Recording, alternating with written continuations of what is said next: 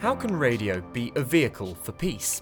On February the 13th, the day this podcast is being published, we're celebrating World Radio Day. And this year, the theme of the day is based around radio and peace.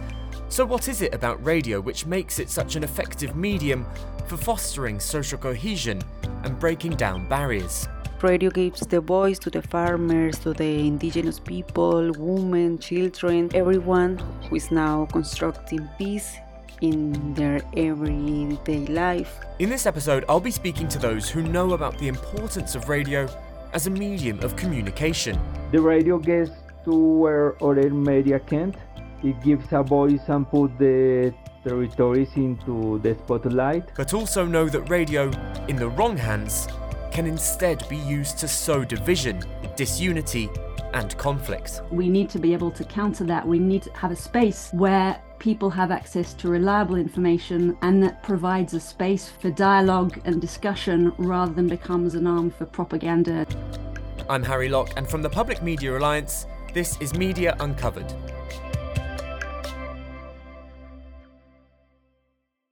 How is radio a force for peace? This is Yesenia Polania. She's a journalist from Colombia. I think that the radio is like a window where you can tell and show many things and stories that were never told before. When it comes to thinking about radio and peace, there perhaps isn't a better place to begin than in Colombia.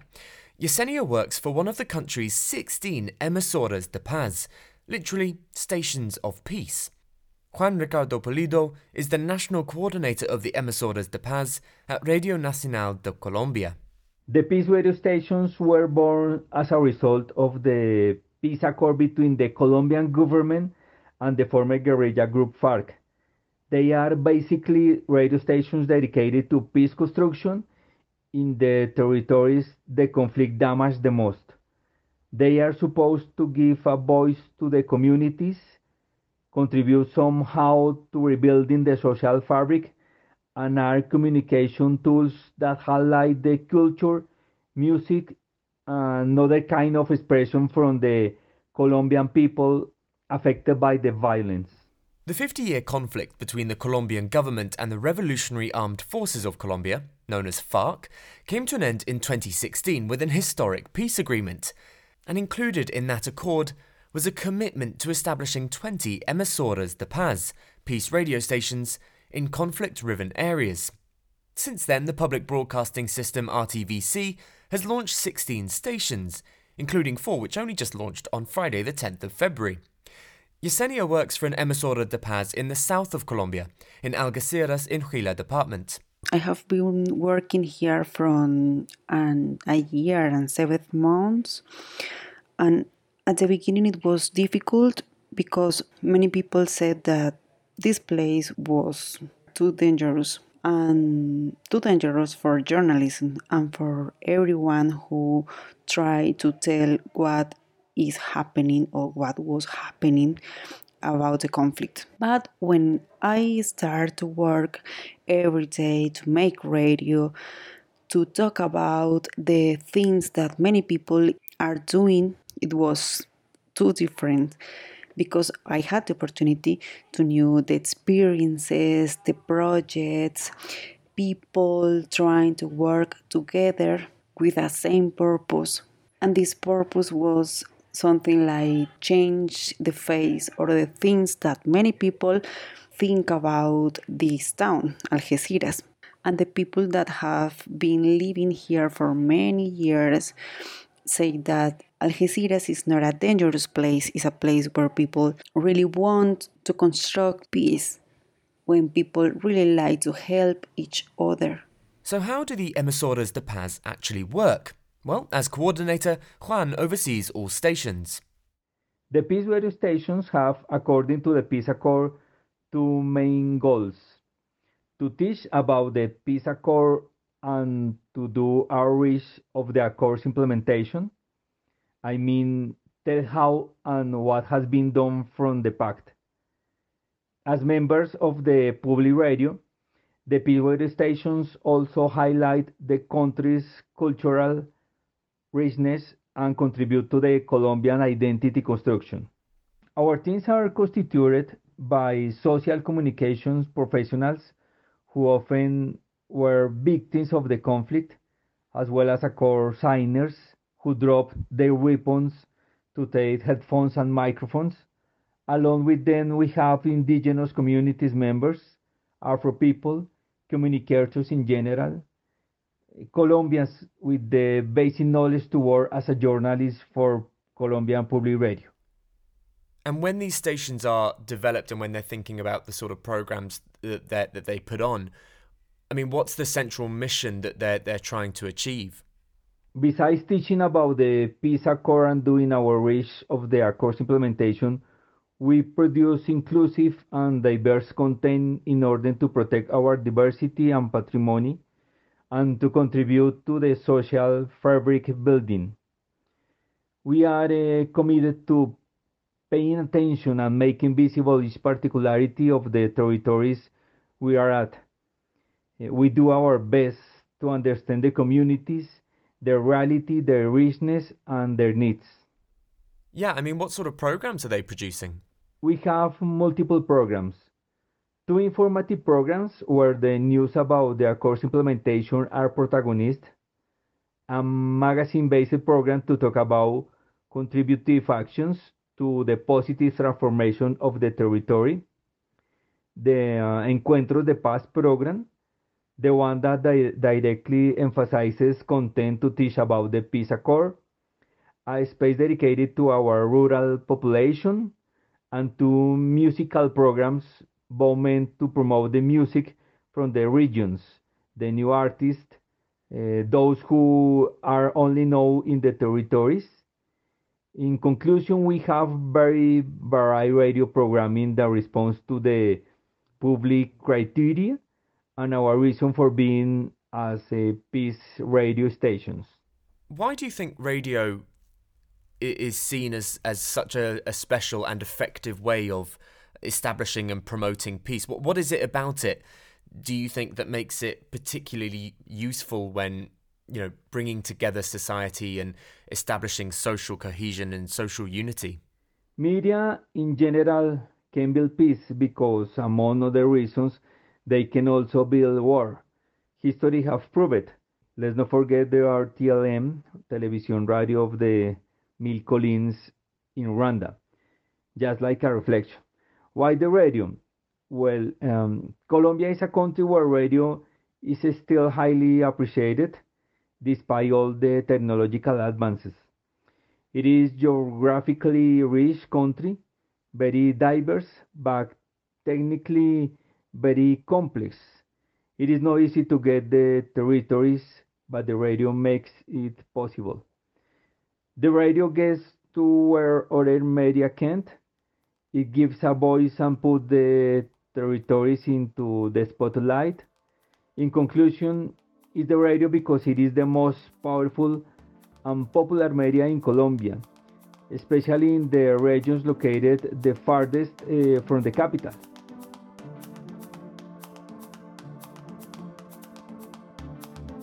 The peace stations in Colombia show the power of radio.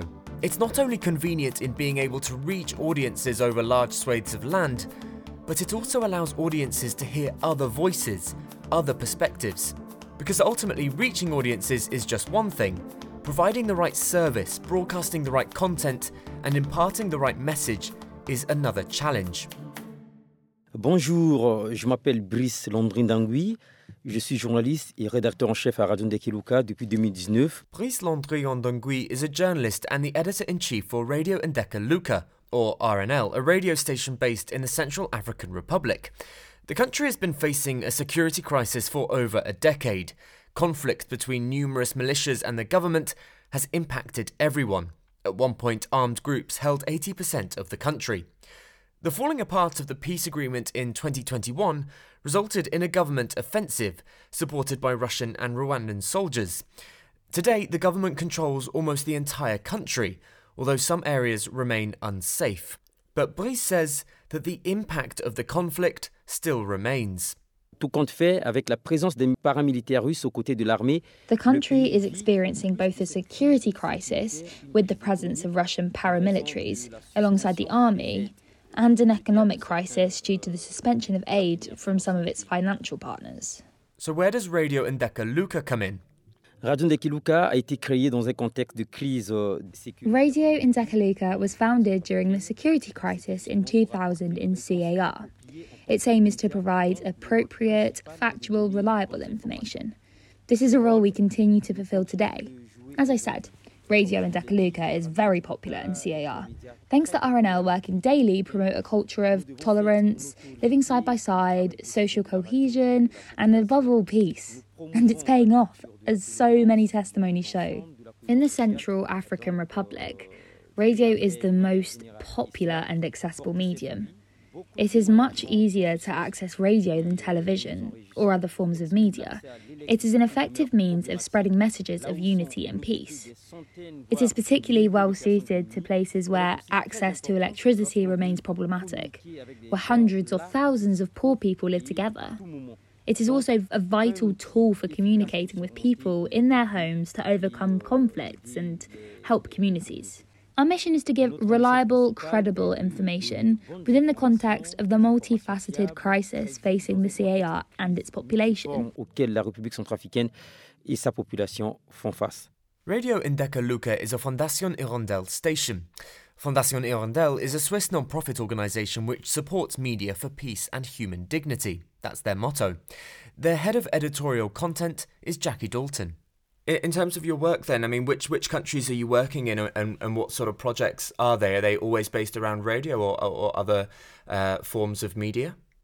So currently we have projects in, I think, 11 or 12 countries, and we work in different ways depending on the context. So either we'll support existing media.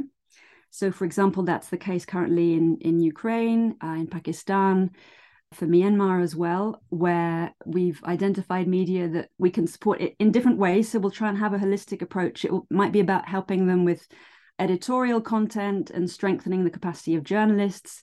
It might be helping them to work in a way that's more sustainable financially. And in other countries, we have core studios where we create the content ourselves, and it's broadcast either through a network of local partners or in some cases through our own transmitters in multiple local languages. Now, the radio question is an important one, so we'll tend to go for whatever the medium is that is likely to be most effective at reaching our target audiences. So in many of the countries where we have our core big operations now, which includes the Sahel, which includes Central African Republic, radio is still the number one and, importantly, most trusted medium for people to get their information. And bearing in mind that we're trying to reach those who are often the most vulnerable, the poorest, the least educated, radio is the tool where we can best access them. And even people who can't read or don't have access to any other information, that is the tool that they will use to be able to get information.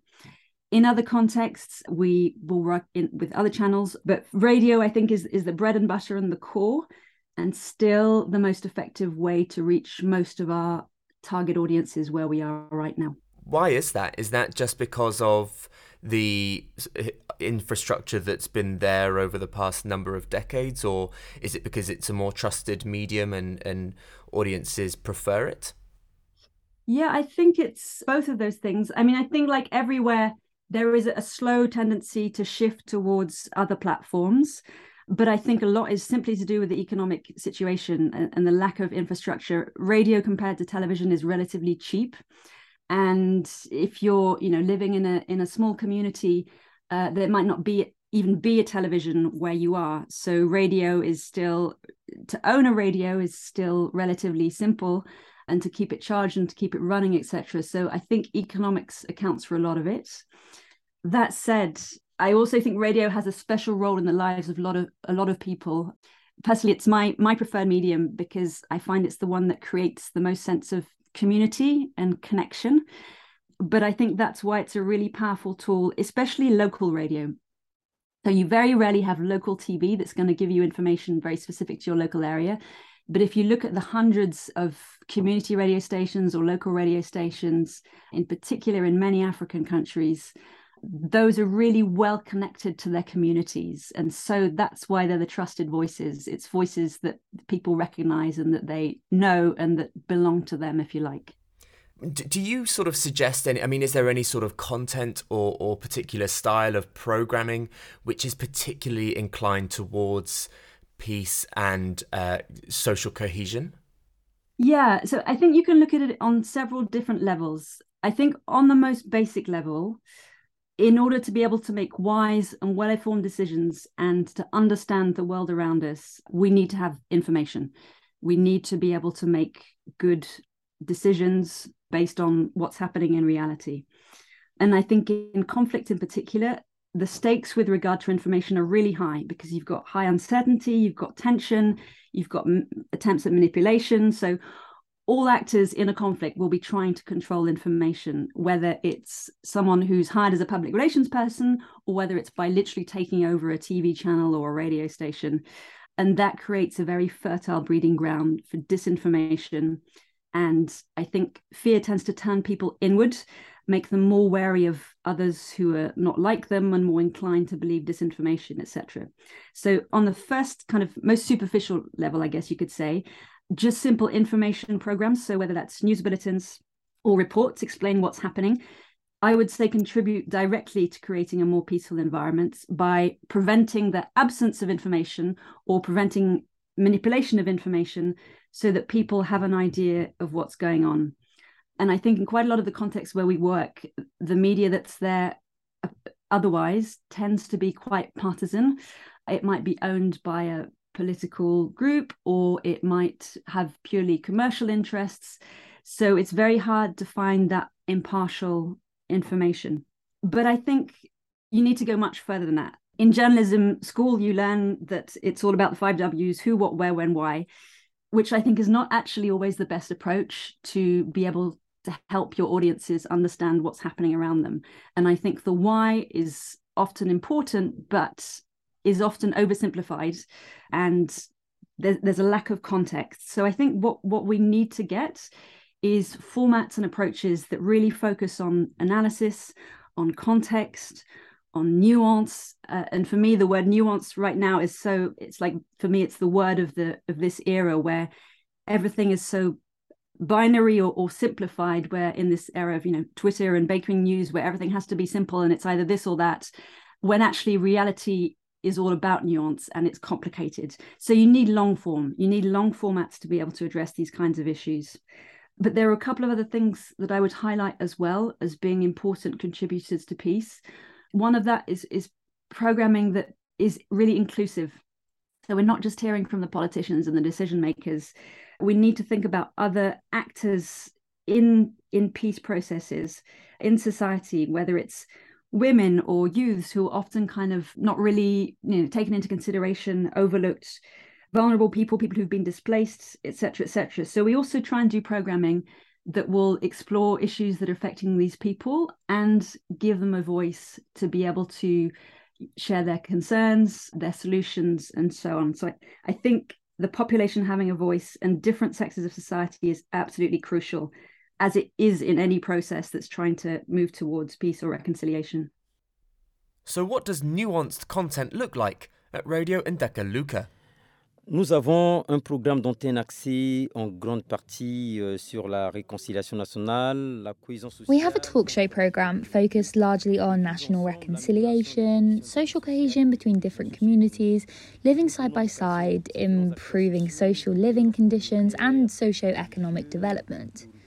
We give various communities, religious and local leaders, as well as victims, the opportunity to express their views to all sectors of the population and to work for peace. This means that Radio Indaka Luka has forged an indisputable reputation and trust with the population. Listener testimonies shows that many people frequently doubt news unless it has been broadcast on our radio, and we will await confirmation of information in our newspapers before they believe it. In our quest to promote peace, we debate the ideals of it and make reports and broadcasts on initiatives that encourage responsible, peaceful, inclusive behaviour. We have several programmes based on what our listeners said they wanted. These programmes take the socio-economic and political aspects of our country into account. More specifically, we have programmes dedicated to women, young people, children and the elderly. We start the day with a specific programme dedicated to Central Africans of all stripes.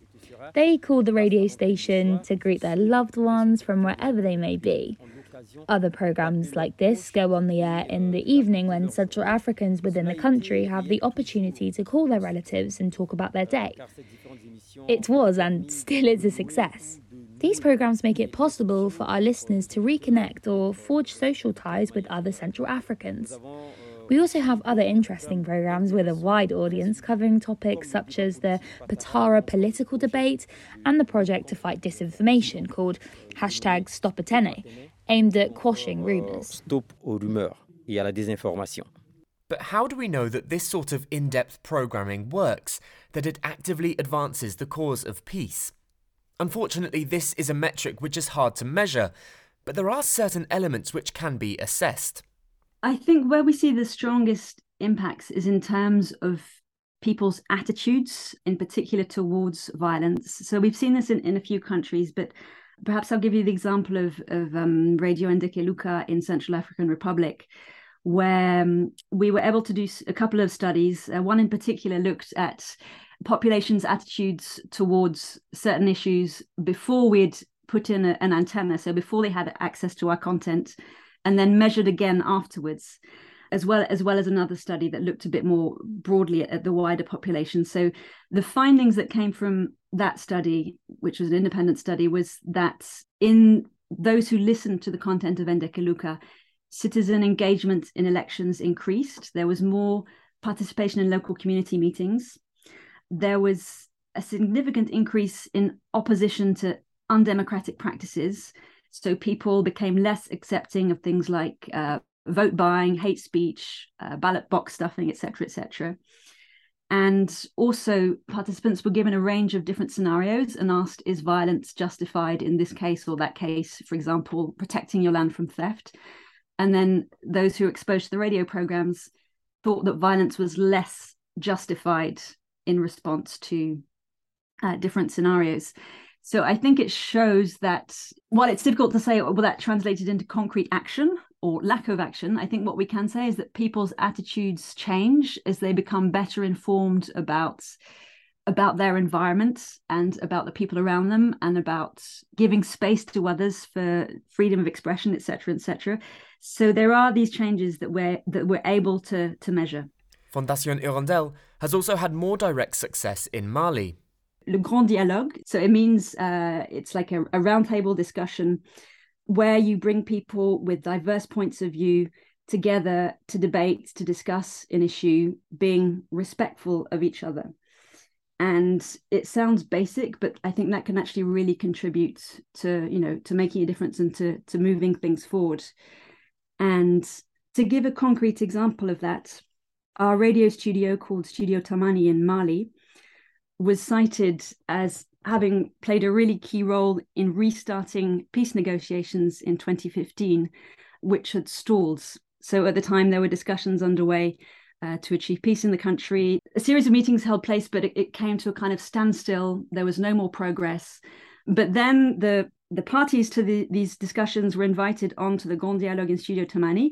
And during that period, they actually reinitiated conversations. And I think it was one of the vice presidents of the Malian National Assembly who said that it was really Studio Tamani that broke the ice again between people and groups who didn't want to talk to each other and were fighting each other.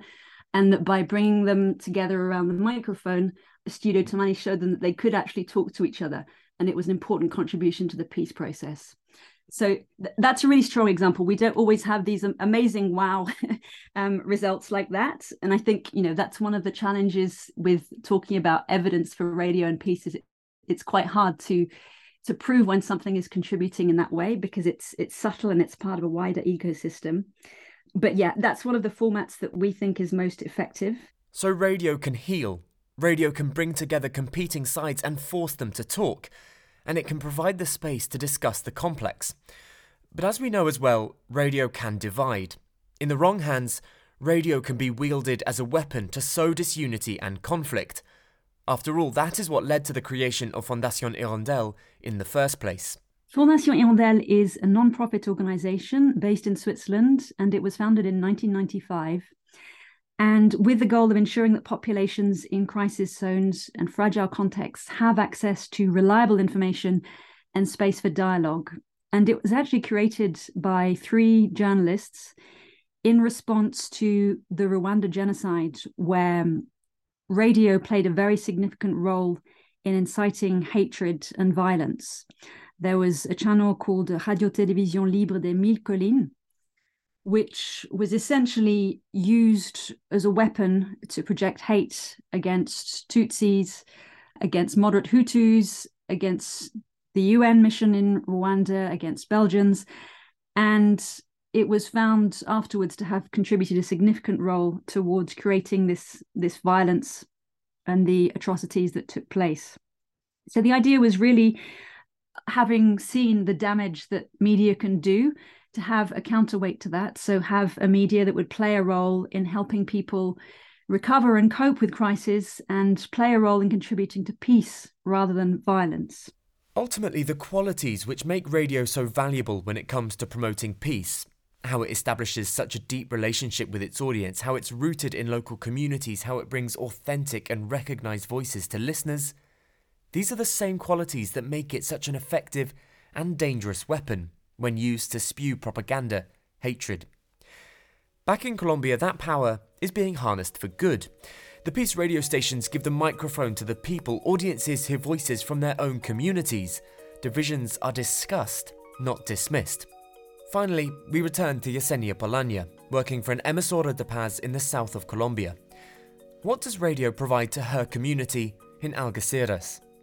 It's a force for peace because now you have the opportunity to listen to many people who have to live through the army conflict in Colombia, the same people that now are trying to work in community in the countryside, that is working for a better future for everyone. And for many years we listened to stories, not good stories, in the social media. These stories were about the conflict, the war. But now I think that the radio is telling the other part of the story, another truth.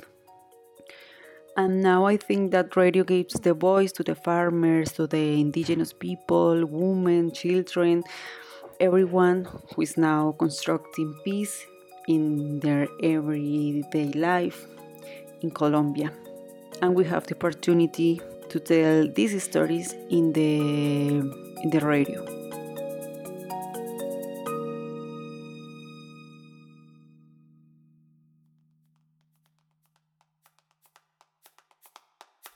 Thank you very much for listening. Please do rate, subscribe and share. This was a special episode released to coincide with UNESCO World Radio Day.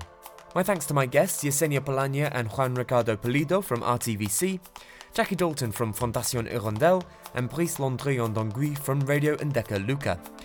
Special thanks to Glynis Robshaw for the translation and Libby Corrie for the voiceover, both from the University of East Anglia.